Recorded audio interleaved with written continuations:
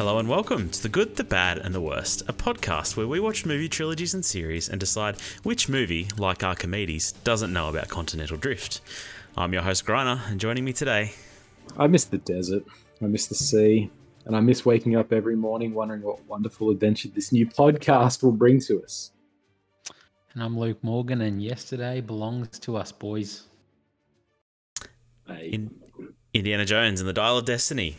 The fifth Indiana Jones film. We've done the other four. We've done a podcast about it. Go back and listen to that if you're interested in our opinions on those films. It is a little bit spicy. I think we may have rated Temple of Doom as the lowest Indiana Jones film. So I stand by that. Yeah, me too. Do you think we're going to get any more Indy? This is the fifth Indiana Jones film. Harrison Ford must be pushing 100. I actually don't know how old he is, but he's not young anymore. Although I feel like he's doing more acting in the last few years than he has done in the last decade. See, I don't know, like watching this, and like obviously there's a few scenes in particular where he's just like rocking that bod, but like I don't know, I felt like at some point sometimes he seemed like a young teen, like early 20s at most.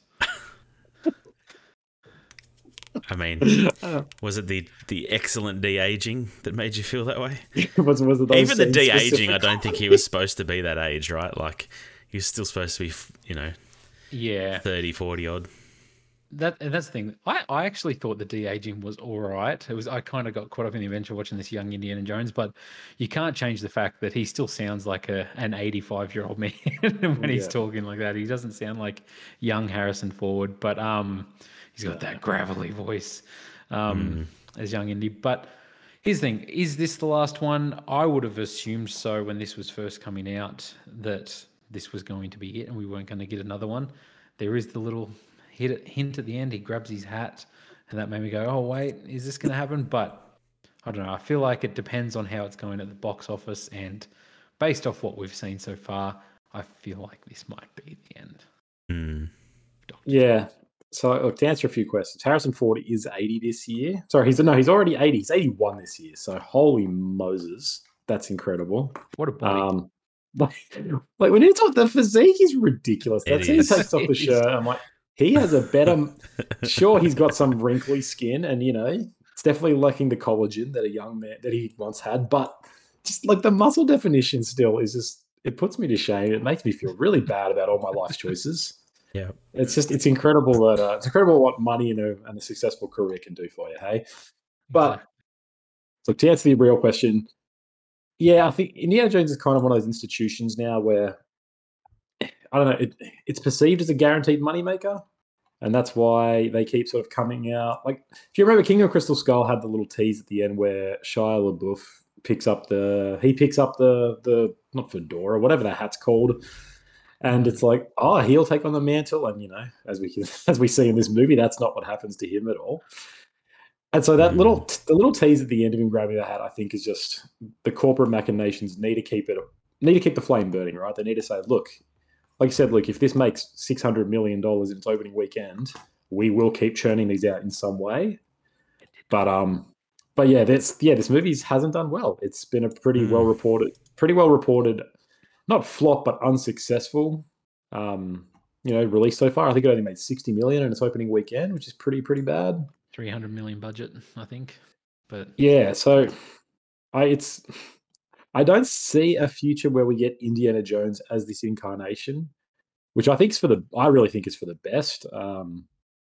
But we might get some sort of spin-off or some sort of universe, IP expansion, I think, because but I don't know if we have it as like blockbuster movie entertainment anymore. I think its time has passed, and I think the world of Indiana Jones either goes on to something different or it moves on to TV or something. That's the only future I see.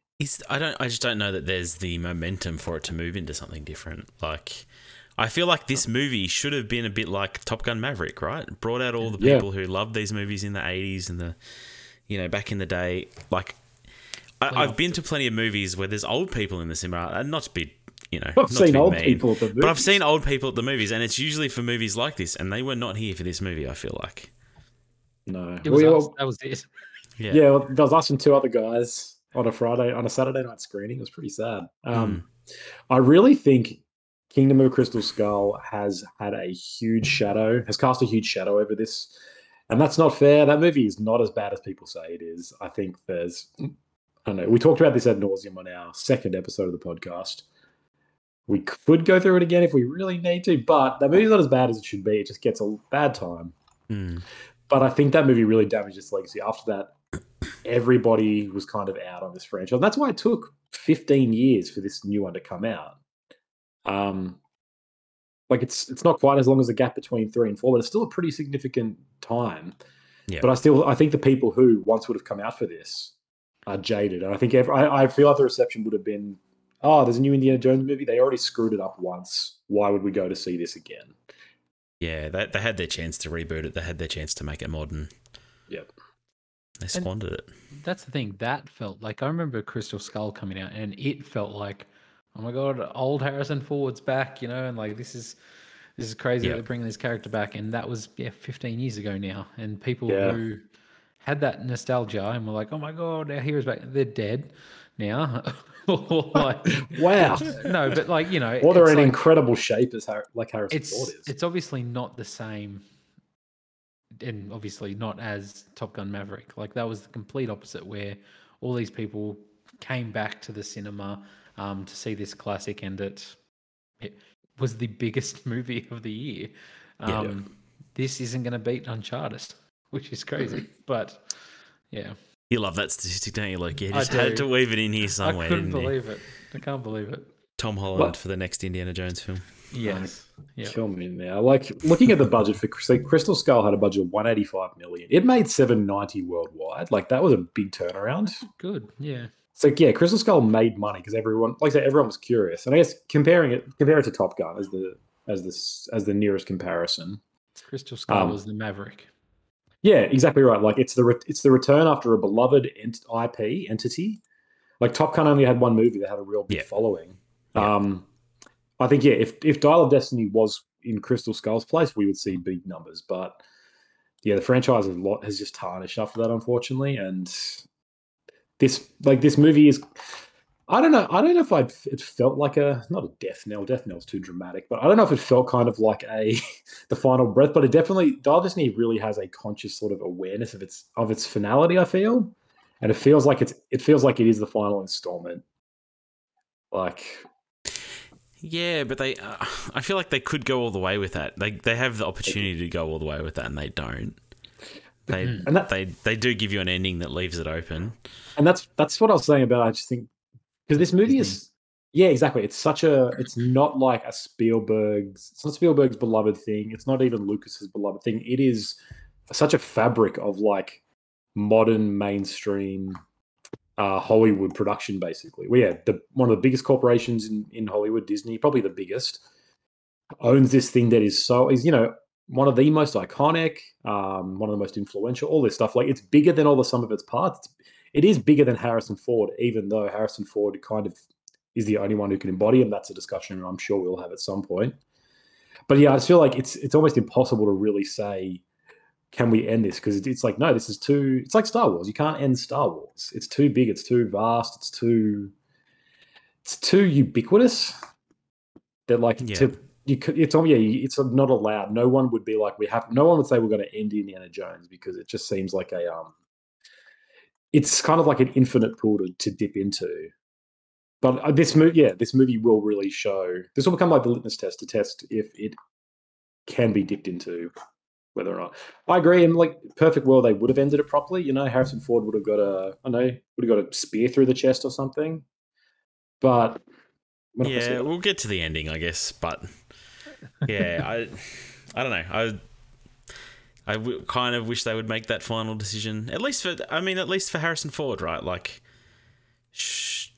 I don't know. He feels like a different actor to what he was in Crystal Skull. Like, I feel like that man could not care less about that movie, about anything he was doing at that time.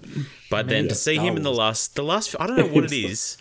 The last few years, I feel like he's an actor again. Like if you haven't seen Shrinking, go see Shrinking. It's great. He's really, really good in it. And I think his performance is pretty good here too. Like I feel like he cares about Indiana Jones. He does.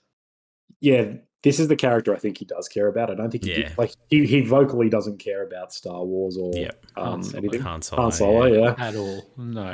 He couldn't give less of a shit. But I think he really does have a deep care for India. And I think that, there's just something sort of timeless to the character of Indiana Jones. This guy who is like a conservation for the past and a respect for the past, and at least in this movie, an awareness of your own mortality and the future and how we all inevitably become history.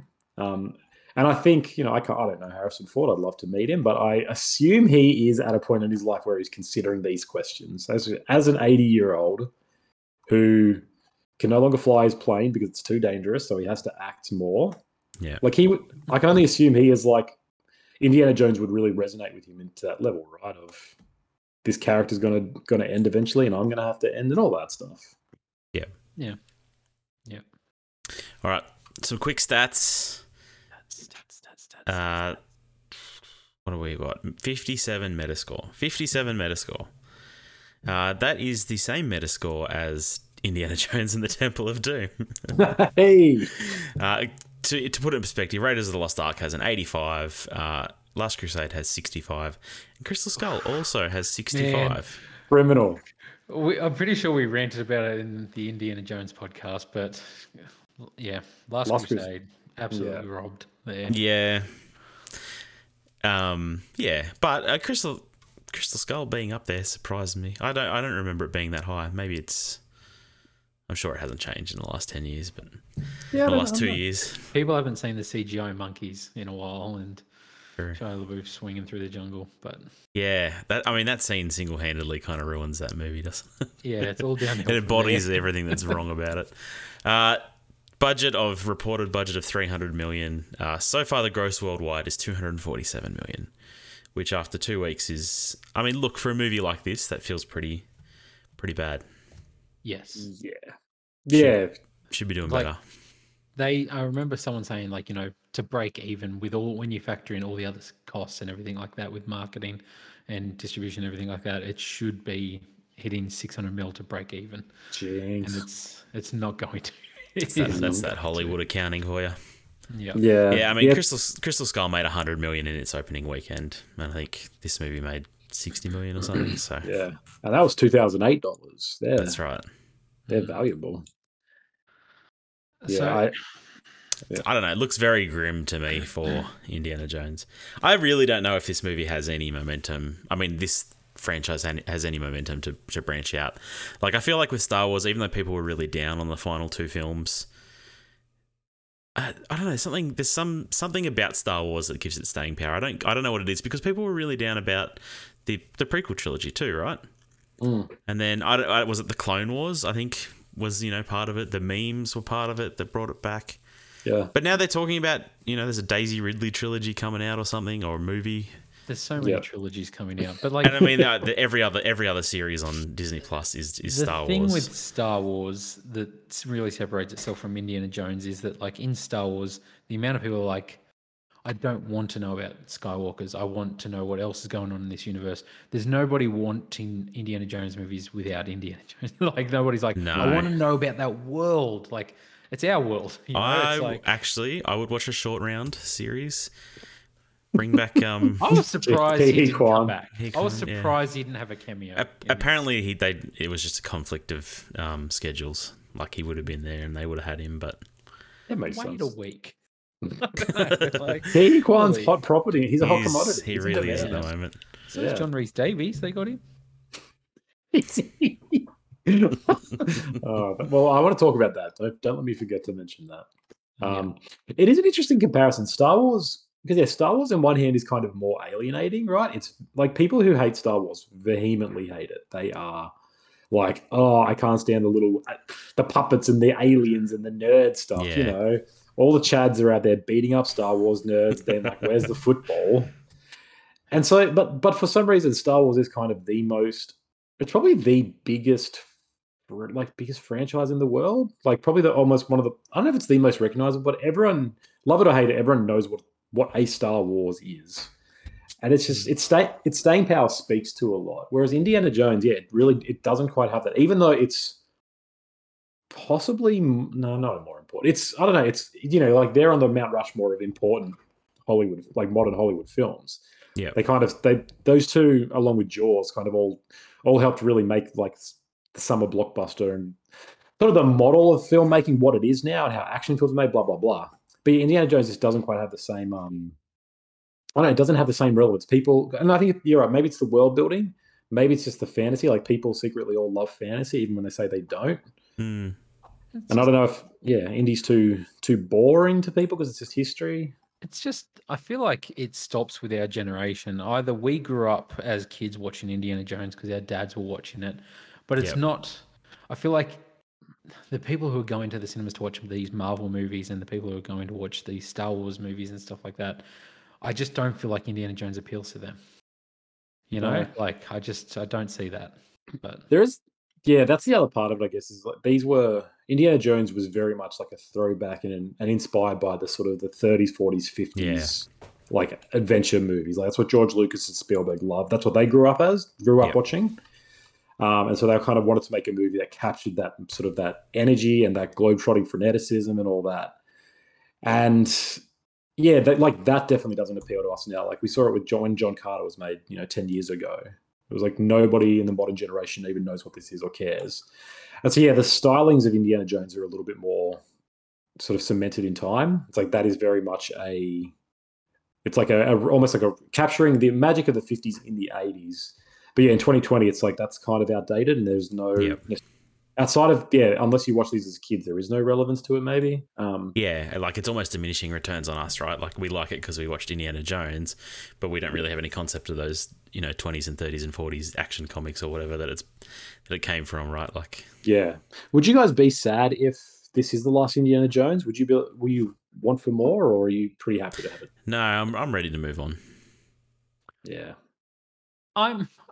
I'm glad we got this. Like, as much as it seems like I'm being negative about this, I am glad we got this. I enjoy watching it. Like, as in, I'm like, this is Indiana Jones. I can't wait to watch this film with my dad. Like, I'm like, I really want him to watch this film. I'm sure he'll love it. You you think you'd ever introduce it to your kids though? Like, I wonder if my kids would ever sit through these movies. I'm not sure. I'm not convinced. The original ones, they've got some scenes that are terrifying.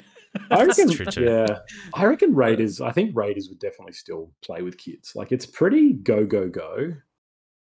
Yeah, it's it would definitely, some things wouldn't translate as well. Like the jokes might not land the same because they're not as marvelly, but like it's not a bore. Like especially for banter. No, mate, like, that's it. Indy isn't making witty comments each time. No. You're going, oh, that just happened. But it's like, it doesn't move slowly. The first one isn't a slow movie. It's pretty fast. It's pretty, action set piece to action set piece. So I reckon I hope that would still play with kids. I don't know. It's up to us. To us to wait and see. Like, Luke, would you rather show this to your kids or a certain Uncharted movie? Well, my kids watched the Uncharted movie and they really enjoyed it. Of course they did. Of course they did. But what if Tom Holland was an old archaeologist, kids? And they're like, yeah, that sounds cool. See, that's the thing. Maybe there'll be an Uncharted reboot one day and old Tom Holland will come out of the workshop. That'll be this kid's thing. See, I could totally see us showing our kids the Mummy movies. Oh, hell yeah. And these will probably get to play too, but I don't know whether we'd show them Crystal Skull and... I don't know. No, you're right. Crystal, because it happens with all these movies that kind of explore the older versions of the character. They really depend entirely on that connection to the earlier iteration, right? Yeah. So I guess unless you show Raiders to your kids and they loved it, and then in, I don't know, 5 years later you're like, now you're ready for this. Yeah. But you're right. I think it is a specific audience that sees these and loves them, and it's probably why 5 people turned out on a Saturday night to see Dial of Destiny. It was like the second showing too. It's insane. Like I'm honestly surprised how many little people were there. But I wanted to say our small town cinema is not a great litmus test for what movie is popular, but the box office also speaks for itself. So yeah. We get 2 versions of de-aged Harrison Ford in this movie. How do you guys feel about the de-aging? There's always a little bit of uncanny valley there for me. I don't know. Part of me wishes we kind of just didn't do it. Would you have not had that scene at all? The problem is this movie is so based in the history of the character, like what happened in the past. It feels like that's a solid half an hour, 20 minutes. It's a lot of the movie. Yeah. I assumed it was going to be like a 5-minute like prologue, but it's not. It's like almost a first act. Yeah, I'm against de-aging in general, and it can be done well enough that it's not doesn't look overly bad. And like here, it's pretty good. For most of this, it looks solid. There's lots of dark scenes, and it's like, you could hardly tell, right? But then there's just those moments where he's fully lit up and expressive, and it's like, this is not quite right. That's the thing. Whenever he expresses emotion, it's just you can see the cracks. And I think my problem is whenever it happens, I unwillingly look for it because I'm like, I know Harrison Ford isn't that old, so I'm like, what's happening? And then I'm always like, there's the split, there's the weird parts.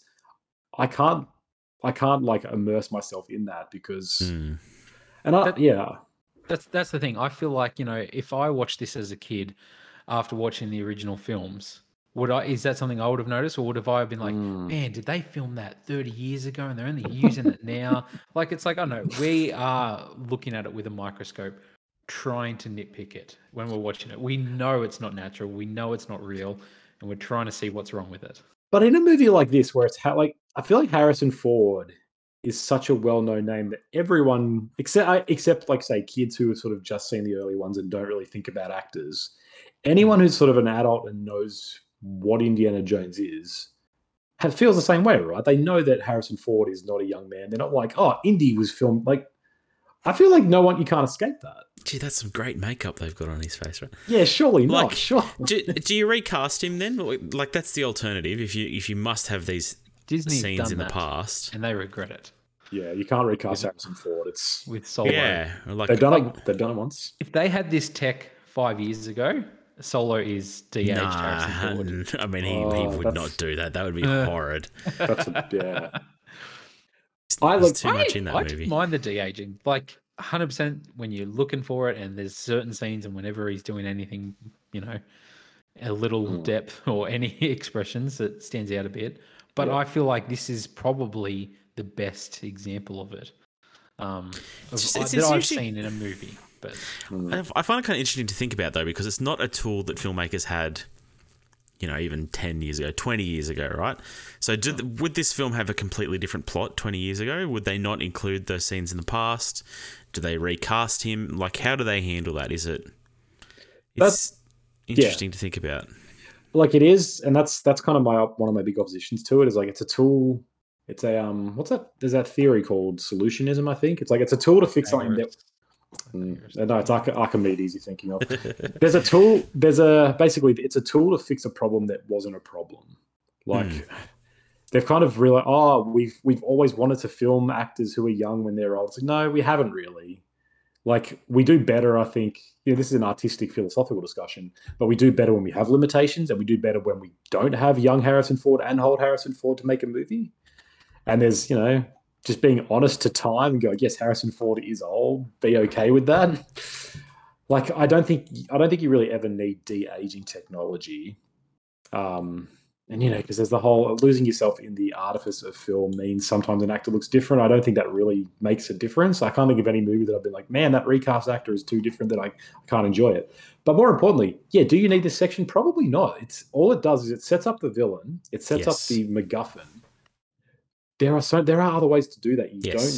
We really don't need to be like, I've seen him on the they didn't need a de-age Mads Mikkelsen. No, looks naughty. Like himself in both times. That was an interesting choice.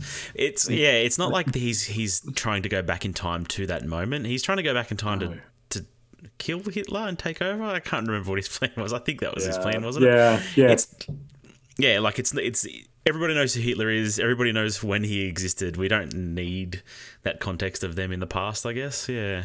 No, it feels I think what they were really doing it for was like, this movie feels like a kind of a conclusive final act / love letter, right? To be like this, even though it's not saying goodbye, it feels like it is saying goodbye. The whole preoccupation is with Henry being like aging out. You know, this guy who's obsessed with history, side by side with the moon landing, the greatest scientific feat in modern history. He's retiring. Like, it's very much saying, you know, Indiana Jones is getting old and he's going to die eventually. And so the reason I feel I've included this part is to really almost like to, you know, throw back and be like, remember young Indiana Jones? Boy, they were some good times we had fighting Nazis. And that's true. Like, that scene is still fun. It's fun to see him, you know, do one hit with the great sound effect, and everyone gets knocked out by like, that's all really Some cool. Wilhelm screams, yeah. Yeah, Wilhelm screams, exactly. And so it's a really nice like homage, you know, oh, remember the glory days? And that's fine. I just don't think you need to do that to have an emotional, enjoyable goodbye to this character. Like, there is no logic behind it. It's trying to sort of recreate the magic of why anyone liked Indiana Jones in the first place. But I think at the same time, it's a double-edged sword where, at least for me, all I can think of is, Harrison Ford is not this young man. This is an abomination against God and all he's put into the world. Yeah. And yeah, I almost would have liked to just never, you know, we only have the modern Indiana Jones and he's old. We don't have to have the cake and eat it too. Yeah, I guess the other thing I think they try to make up for a bit with those scenes is there's a certain lack of physicality to old Harrison Ford, right? Like, he can't be running and, you know, swinging between vehicles and at least not like he used to, right? So I feel like there's a lot of car chases in this movie. Yep. Like tuk-tuk chases and car chases and plane chases, I guess. Like, there's a lot of that to make up for the fact that he can't run around and, you know, get into knife gun fights and stuff like this. Like, there's a real lack of that physicality. So they give him that moment at the start by de-aging him, I guess. But I'm glad they went that route of having another actor play the body and then having his face transformed onto that, because otherwise we get Robert De Niro in The Irishman. Yeah, who walks like a 90-year-old, but he's got his 30-year-old meant to be face. But he kicks that dude. I'll never forget that image. I was just like, oh, that looks like an old man kicking something. But yeah, like that. Yeah, that is the way to do it. But yeah, there is that one scene where they're on the train, like right at the beginning, where he's running across the top of the trains, and it's the worst CGI I've seen in a film in a long time. It reminded me of I don't know. This is way off track, but there's a moment in the original Sam Raimi Spider-Man movie where Spider-Man's jumping on rooftops, and it just looked a lot like that. And that always reminded me of Woody jumping in Toy Story, which is not a great thing to be compared to, I guess. No, definitely not. Yeah, I don't know. Like, what do you think of the plot of this movie then? You know, I talk about with the. It's all about going back and being able to change the past, right? And what would happen if you could go back in time? I mean, this introduces time travel, which is a pretty big thing again. Which I thought the twist was going to be, because we'd obviously seen de-aged Harrison Ford in all the trailers and promotional. I thought it was going to be like, that's not a flashback. They go back in time and he's young. Like, for some reason, it changes him and he's back to his younger self or whatever, going back to that. But yeah, they definitely they go for it. I wasn't expecting it, and then as I was building up to it, I was like, are they actually going to do this? And I wasn't sure which way I was going to go. I was like, are they going back to then, or are they going way back? Or I was like, are they going to crash into a dinosaur? Are they going in the future? I was like, I have no idea what's going on. But props to them, man. They went out and did it. Like, ballsy. Yeah, I mean, I think the third act kind of saves this movie if we really want to start discussing that. I don't know. The rest of this movie felt very tame, it felt very Indiana Jones in a lot of ways, but like I say, like, he's not getting any younger. I felt like there's just one too many car chases to make up for the fact that he can't run around. Exactly. And then just going fully bombastic and going back to ancient Archimedes times. Yeah, going to the battle. It's kind of wild. Like, why not? And I mean, we were cracking up laughing. I felt like just them in a gunship shooting at these soldiers on these boats. It's like something like they think it's an alien invasion. They're like, what the hell? Yeah, it's great. They've got dragons. It's like, that's dope. Yeah, dragons. It's hilarious. Like, it's great. Yeah, and getting those guys like firing ballistas into a moving plane and hitting people is incredibly, like, it's very impressive. But it looked cool too. Like, it was a lot of fun. Yeah. A lot of good gags of, like, the spear bursting through the side of the plane. Yeah, like because the plot's interesting. Like this movie's 2.5 hours, so it's pretty long. I mean, Last Crusade is 2 hours, but 2.5 hours is long, like all movies are now.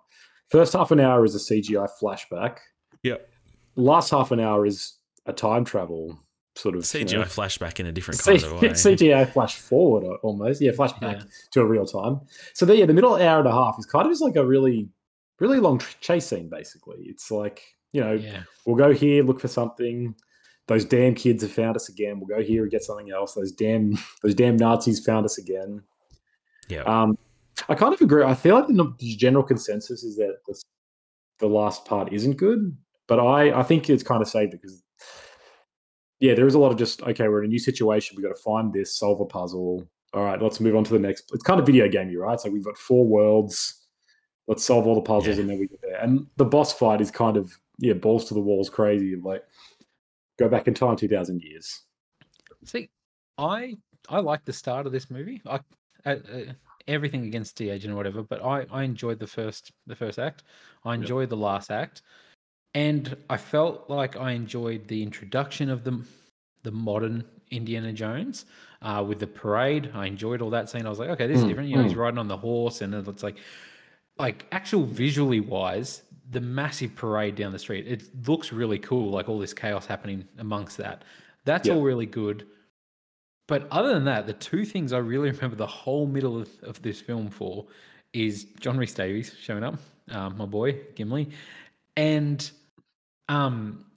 just the moment of depth with Harrison Ford talking about his son. I was like, oh, that's interesting that they're going that, and that is something I don't know if they could have explored more, but it's obviously there's a choice that they made there with Shia LaBeouf.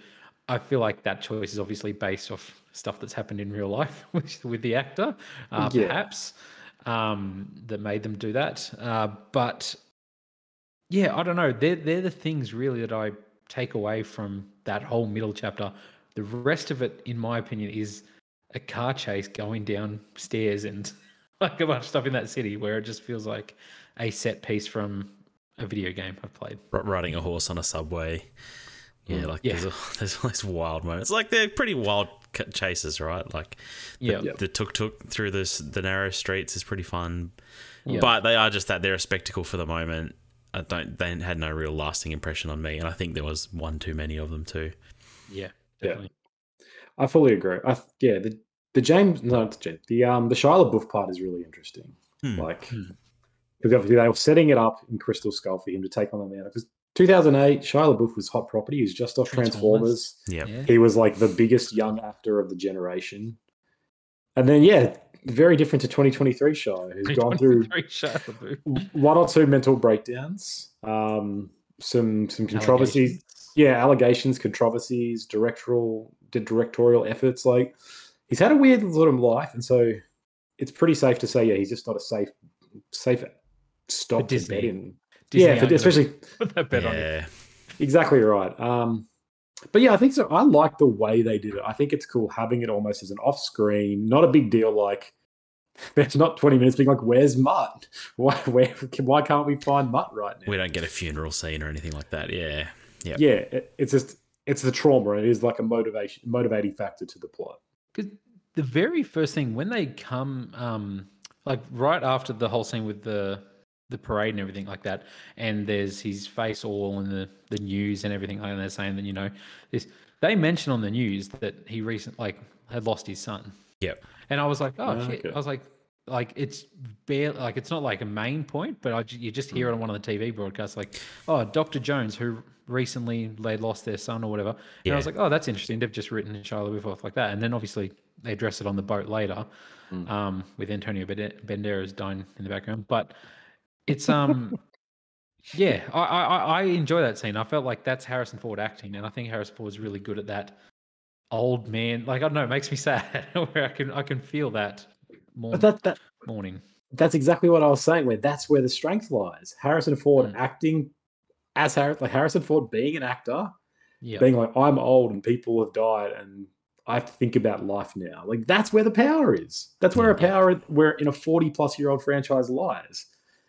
Like, and I don't even hate the opening scene that much, but I just think it's the wrong direction to try to to try to go in for that first part to be like, look how great it is having Harrison Ford back. It's like, no, just give me the drama. Give me Harrison Ford being like, not really wallowing in it because that's not indie, but give me that one scene where he's like, this is what I do if I could change things. It's like, you are a human being, despite being in incredible shape.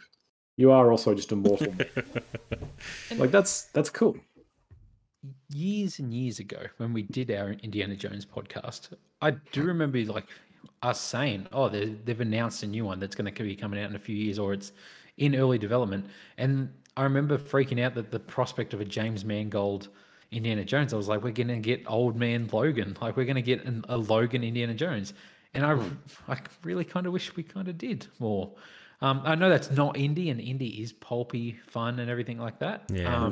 But if you're gonna do this with 80-year-old Harrison Ford, I think just go for it. But yeah, I would love to hear James Mangold sort of like I want to see in a few years when he sort of talks about this more, hear about the process because he is really good at that character study stuff. Logan obviously is his kind of his masterpiece at this stage, but Walk the Line, really good like character exploration of who Johnny Cash was. Like he's got a history. I was like Girl Interrupted as well. Again, like a sort of a character study. Like he's got this. That's his ballpark. He knows how to explore like characters and their complexities. So he's kind of in a way, he's almost better suited to explore late stage indie than even Spielberg might be. And like, it's no slight against Spielberg, but his strengths lie in different versions. I also like James Mangold could almost do the perfect final chapter here. But I wonder how much of it was, how much creative control does he have? Yeah, exactly. How much was this script written 16 times before he could even touch it? Could he even touch it more? I don't know. He did the one scene where he talks about his son dying. Maybe. Yes. He makes one addition, and it's like that saves them. Honestly, maybe. I mean, maybe to be an indie film, you can't have much more than that anyway, right? Like. Yeah, it's hard to I don't know it's hard to imagine an indie Logan movie, right? Like I don't know. No, and that goes to the point we're speaking where Indiana Jones is kind of specific. He's not as timeless and universal as things like Star Wars or even Marvel, where you got this world that's so large you can have 1,000 different genres and stories with the same characters. Indiana Jones is a pretty sort of specific thing. It's we're not getting the Indiana Jones quiet character drama or the Indiana Jones slapstick comedy. I feel like, in a weird way, that gets people's attention and probably does better at the box office. If you have this like dark, gritty, like character drama about Indiana Jones, Old Man Indiana Jones, and you like advertise it like that, I don't know. I feel like that catches people's attention instead of it's going to be CGI Old Man Harrison Ford doing fun pulpy stuff again. Yeah. I've seen that 15 years ago. But that's a great question. Yeah, would that do better? But then would we be sorry, you go. No, I was just gonna say, could Indy be Professor X? He's just seen some shit. Like he's seen aliens, he's seen the Ark of the Covenant be opened. He's seen his father saved by drinking from the cup of Christ. No one believes him. He's probably he might have some superpowers after all that. You never know. Yeah. I would love to sit down with him at a dinner party and just be like, "What was the weirdest thing you've seen?" Aliens. The problem is, I feel like we've seen the weirdest things he's seen. Right? Like, there's 5 events in his life that were that weird. Everything else was very mundane. No, there was a time in his history class where the students were cracking onto him. And he was like, did you write on your eyelids? Yeah, they did. Why didn't they bring that back in this movie? I know, there's not enough questionable romance. What did you think of his offsider, Helena, Phoebe Waller-Bridge? I'm glad you bring this up. Because we haven't spoken about her at all for the whole 39 minutes we've been speaking. That's right. We haven't, yes. So I really need to mention. I'm going to mention Salah here. Salah is wasted. They bring him in for one scene. Luke, you say your boy. It's like they did him dirty. They bring him in to be like, I know. Hello, it was Indy. so exciting. I was like, he's going with him. Yes. I know. And then they pull out. What the hell? Real bad choice. But sorry, I just need to get that before I forget. Phoebe Waller-Bridges. She did not work for me at all in this. Now, no. I haven't. I have. She's obviously really well known currently for Fleabag. That was her breakout thing. That I think it's a series. It's a series. It started originally as a play. Yeah. That was huge. Like when that was coming out, that was really big thing. A lot of respect. Everyone was talking about her as this new voice in sort of especially like sort of millennial comedy. So it had a lot of attention. She was a hot property. She's been taken on to do like work on. She helped write the script to was it the most recent Bond film, No Time to Die. So she's kind of been used for some of this stuff. And she's obviously meant like a funny actress because that's where she's got her fame from.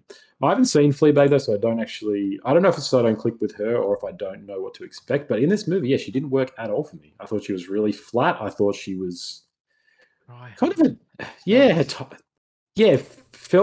her timing was all off. Yeah, felt really sort of intentional for lack of a better word. I don't know. That's the thing. It felt like it didn't click with me. It felt like that Marvel. Hey, quip. Like he's another quip. Like, look at me. I'm this fun adventure. Like I'm the new indie or whatever. Yep. But none of it hit. Like none of the line delivery or anything like that felt like that for me. It felt forced. And I feel like this movie, if you're going to bring Indy back and have this thing of like this, have him and Sulla be like, holy shit, we're old. What are we doing? And we're in this adventure. Doing this thing and being like, oh, you're old. I'm young and hip and I'm this and that.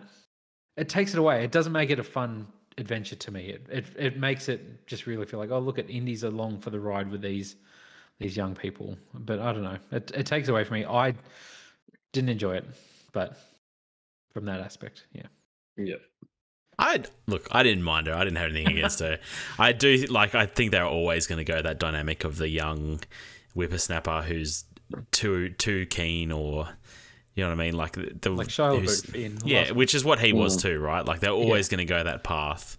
You know, what's the story? You put the young cop with the old cop so that they play off each other. Really, like it's the same thing. But yeah, I didn't dislike her, but I'm not sure her character super worked for me. Like I don't understand. She was too.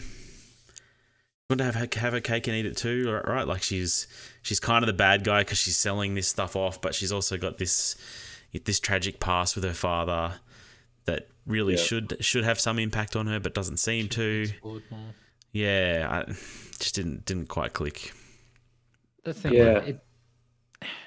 The character didn't feel flawed, as in like with Shia LaBeouf, he was a bit of a douchebag and he's like a greaser, and it's like it's kind of taking the piss out of that character as well, you know. So it's like Indy's dealing with this young tool basically, as opposed to Indy's not in touch, you know, he's the one that's out of it, and like as if she's the main character of this and Indy's the old person coming along instead of Indy being the main character and dealing with this sort of thing. But that's a good way to put it. Yeah, Mutt in Crystal Skull, Mutt felt like he was more out of his depth than anyone else was, and even though he was more confident and sort of there's a clear sense of this is the next generation, he was kind of bumbling. Yeah, exactly. He was sort of bumbling around into it. It was only because Indy could save him that he was able to get anywhere. Yeah, she kind of feels like she is Indiana Jones essentially. Like she's clearly being sort of courted as the next iteration, I feel. But yeah, like you say, she's got this sass. She is a really good fighter. She's basically like Indy is in Temple of Doom, where she's auctioning off artifacts and she's just in here for the money. And so there's clearly a riff of like, oh, she's in the same boat. But at the same time, she's got an empathetic backstory. She's kind of flawless. And as a result, her character just isn't, I think, compelling. But I was really surprised how kid sidekick. And she's got her own short round who's also really crap. Like who's not short round. No. I think that to me is the clearest 1-to-1 is like this is Indy in Temple of Doom, where he's a roaring capitalist and he's got his offsider, like his young kid who has his back. It's like, we see what happens. He'll soon become Indy, and and this isn't even a whole like. I'm sure there's a huge amount of people who are like, oh, Indy can't be a girl. Indiana Jones is one of the characters who probably can't. Indiana Jones is only Harrison Ford, a different character. You could have, I don't know, in a Tomb Raider. Yeah, Tomb Raider Jones. There you go. You could have that. She's fine for all that. I just think her character isn't very good. Like, I don't know. It just Mm. really didn't really put me off. And she's so much of this movie is spent with her trying to kind of be like, oh, look how fun and great and clever she is. And like, yeah, none of it works. It's too comedic. Like just simple as that. I feel like it's too Marvel. So Yeah. The Marvelification is Too touched modern everything. Disney. Yeah. Were we supposed to care about Antonio Banderas? Like, I actually quite like him in this movie, but I don't know. They set him up as like, oh, he's my old friend. He's the best diver ever. I'm like, oh, is this going to be another character that I've seen before? No, it's just am I supposed to know who he is? This is where you kill John Rhys Davies. Yeah, Sulla. 100%. Yeah. Yeah. That's simple. If you want us to feel for Indy's friend that's died, don't introduce a new person and pretend he's been there all along. Yeah. Well, they do this twice. They do this with Basil Shaw as well, where it's like his old friend Basil and his daughter. I'm like, the whole time I was like, who the hell is Basil? And he's not in any of the others. No. And the whole time I was questioning myself. I'm like, is he? Yeah. Is he? Because I was like, no. I have to look it up now because there's the character. There's like his offsider in the other ones, the professor, Marcus Brody. So if you remember, Yes. he's kind of like the one who runs the uni. He's always with him. He's always bumbling around. Yeah. I assumed Basil was him because I forgot the character's name. I was like, oh yeah, it's that guy again. Yeah. But it isn't. Yeah, they introduce his best friend of all time that we've never met before. We're supposed to have a flashback. Look at these adventures they went on. Like, I guess, yeah, sorry, I forgot to, yeah, that is another big part of it. And so they do that and they're like, oh, this poor guy who he's supposed to have a connection to, which doesn't land. And then, yeah, they do it with Antonio. They're like, my old friend, the diver. Yeah. It feels like a weird choice in a movie that's obsessed with sort of ending these characters to not have the characters, to not bring back Sulla properly, to not bring back Short Round, to not bring back Marcus. I really don't understand it. Like, sure, scheduling conflicts, whatever, but why weren't they sort of pivotal parts of the movie? Why weren't they? Like, you could have cast Toby Jones as Marcus Brody. I wouldn't have known the difference. I wouldn't have been like, that's not him. Yeah.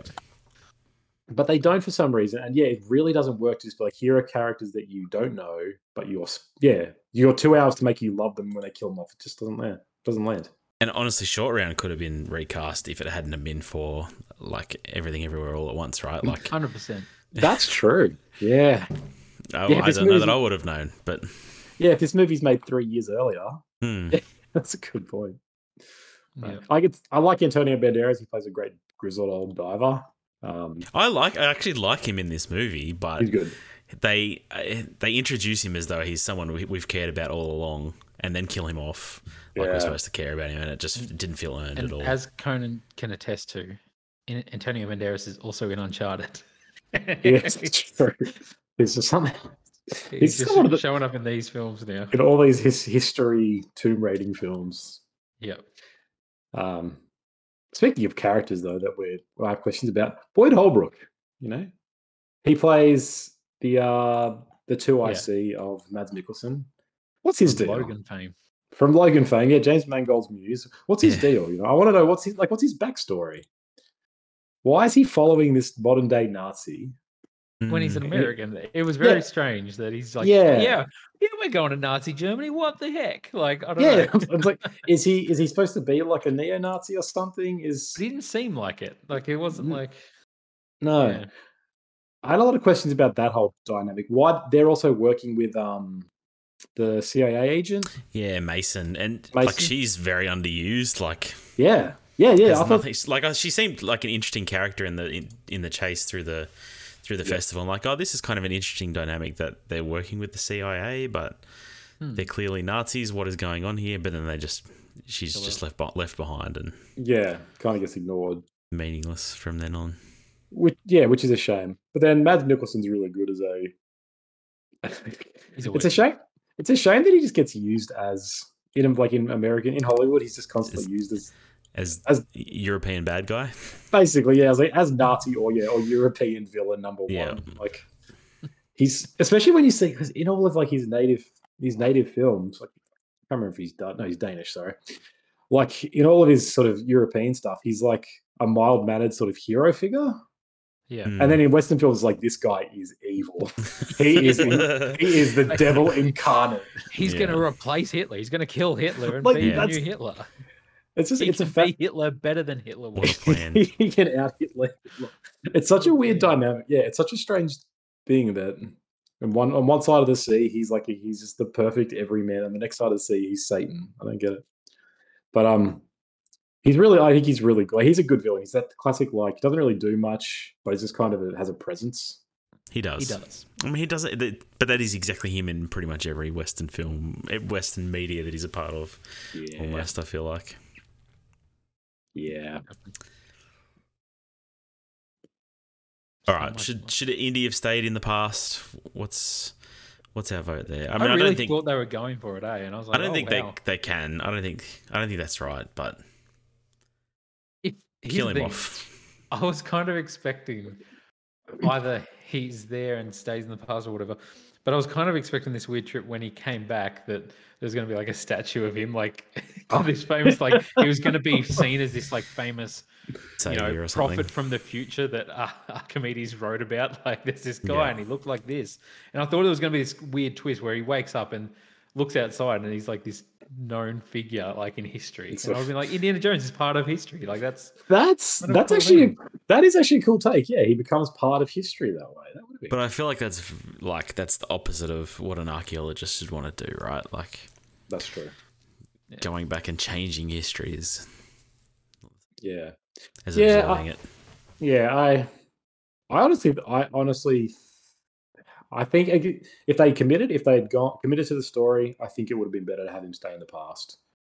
It's a cool sort of thematic way of he gets what he wants, where he can live in history. Because he's lost his son, he's lost his wife. He gets to finally sort of have this dream, but it's not as Hollywood as he goes back and he patches up his marriage with Mary Ann. Gets his hat off the line. Yeah, like that's the thing. He needs to get his hat, and they need to have, as you mentioned, Griner, a geriatric sex scene. There's things that they need to do. Yeah. Or like when he's in the plane, one of those ballister spears just goes straight through it. That's the end of him. When they started the time travel thing, I'm like, what? We need more movies like Primer. Could Indiana Jones have turned into Primer? How would that have worked? I don't know. Did you guys have an issue with time travel? Because obviously Aliens was a big problem for a lot of people. Moving away from the Judeo-Christian imagery. And this doesn't go back into it at all. But no, I call bullshit on anybody that's annoyed about time travel in this series that we've had so far. We had the guy that was in the cave for 500 years with the Cup of Christ, and we had aliens with this series gets weird. Let's not forget Kali Ma. Yeah, exactly. Kali-Ma. I don't have a problem. Yeah, I don't have a problem with it either. I actually enjoyed it, and I think it was better than the Aliens because the Aliens was very kind of anticlimactic. Yeah. Are you forgetting that Cate Blanchett's head exploded with knowledge? I am forgetting that. Yeah, that's climactic. Apologies. That was climactic in more ways than one tell you what. So yes, Indy is off in the sunset. Never to return? We'll see. Question mark. I don't think he's coming back. Where do we rate this in the rest of the series? So our agreed upon rating last time was the best film was Raiders of the Lost Ark, then Last Crusade, then Crystal Skull, then Temple of Doom. Oh, we had? Yeah, okay. We had Crystal Skull over Temple of Doom. I'm sure that's what we did as our official rating. Yeah, I really don't like Temple of Doom, so I feel like that's what I would have staked my claim on rather than. No, and I agreed. Good. I think we outvoted Luke actually for that one. I don't know. For me, it's number 3. I like this movie better than Crystal Skull, so that's where it has to sit. Okay. Wow. Okay. I really wanted to do a rewatch of 3 and 4, Skull and Crusade and Skull, because in my mind, I think I remember I wanted to say Crusade was probably the best because I have a real sentimental attachment to it. But I think Crusade's dope. It's a great film. It is so good. But that and Raiders are almost But Raiders of the Lost Ark is. See, no, this is exactly what happened. I think. Yeah. We were both like Crusade's amazing. You like, but Raiders is Raiders, and I can't argue with that. Like Raiders is more important objectively. But As an Sean artifact. Connery. That's the thing. And me up. Harrison Ford meeting Hitler. So, We've been shot. yeah. All right. So rather than rehash, I think Raiders would be number 1. Crusade 2. I don't know. Probably. I really don't know. I would probably still say Crystal Skull 3. I think that movie gets so much flack when it doesn't deserve it. What about the monkeys? It's too. Think about the de. No, the de-aging doesn't look as terrible as the monkeys. No, it's not. It's not as bad as the monkeys. I don't know. I have this probably below all of them. Really? Maybe. It's been like I'd have to probably watch Temple of Doom and see why I disliked it so much. I don't know, but here's the thing: I like the end and I like the start. In the middle is quite forgettable for me, to the point where like we watched it a week ago, and I don't remember. Yeah, it's a bit other than in the cars chasing. So I don't know, but yeah, I'll put it last maybe. I still enjoyed it. It's Indiana Jones. It's what I was expecting it to be. I'd probably have it last at this current stage. No, it's definitely better than Temple of Doom. Sorry, Temple of Doom. Man, Temple of Doom Harrison sucks. Ford, man. He is a man in that film, man. He's What? got the sleeves cut off. He's got the Yeah. I mean, but you've got his body in this movie too. You know that is true. I forgot about that scene. So this is definitely better than Temple of Doom. This is actually number 1 for his. I mean, he's just in boxes. He's showing a lot in this movie, really. Actually, you know what? I do. Not just that. That's not just winning me over alone, but that's the thing. I do remember. Like I've forgotten my hatred for Temple of Doom, but I do kind of remember being like, "Oh man, that is really not as good as the rest of them." So this, I'll put it at 4 for now. I'll put it at 4 above Temple of Doom, but not above Crystal Skull because I like aliens, and that was a cool twist. Yeah, I agree. Sorry, Griner. This is number 4. And Shia LaBeouf over. No, we've changed the format of the podcast, right? Where we don't have to all agree. We can all have our own ratings. We've grown a lot in the last 2.5 years. We've grown a lot. Oh, that's good, I guess. All right. Well, that was old men as well with 8-packs. That was possibly the last Indiana Jones film podcast we will ever do. Yes. For the next 10 years at least. Unless they reboot it somehow or something like that. Maybe the last time we cover Indiana Jones. Thank you for joining us for our Indiana Jones and the Dial of Destiny podcast. Next week, we are doing Oppenheimer and maybe Barbie. Oh. Maybe. I don't know. The greatest double feature in the history Barbieheimer. of mankind. I love the idea of it as a double feature. It may be difficult for us to get to. I think we're definitely doing Oppenheimer though, right? That's the plan? Yes, Oppenheimer. Yep. All right, just because we want to talk IMAX. about it. I mean, it's a Nolan film. Yes. We can't not We've see already a Nolan done the film. Nolan trilogy, so Would this be the 4th in the Nolan trilogy? It is. Tune in the to find quadrilogy. out. Space Tune and in to time. find out. Space and time and atomic bombs. What? Yeah, exactly. It's all related. I mean, Einstein's here. Yeah, physics. He's the one that brought it all together. Einstein. He's finally here in the NCU. This podcast is brought to you by The Taste of Iron by one Conan Clark. It's a great book. Pick it up on Amazon. Contact us. Leave us a rating on Spotify or iTunes. Tell your friends about us, and we'll catch you next time. Peace. In Indiana. We called the dog Indy.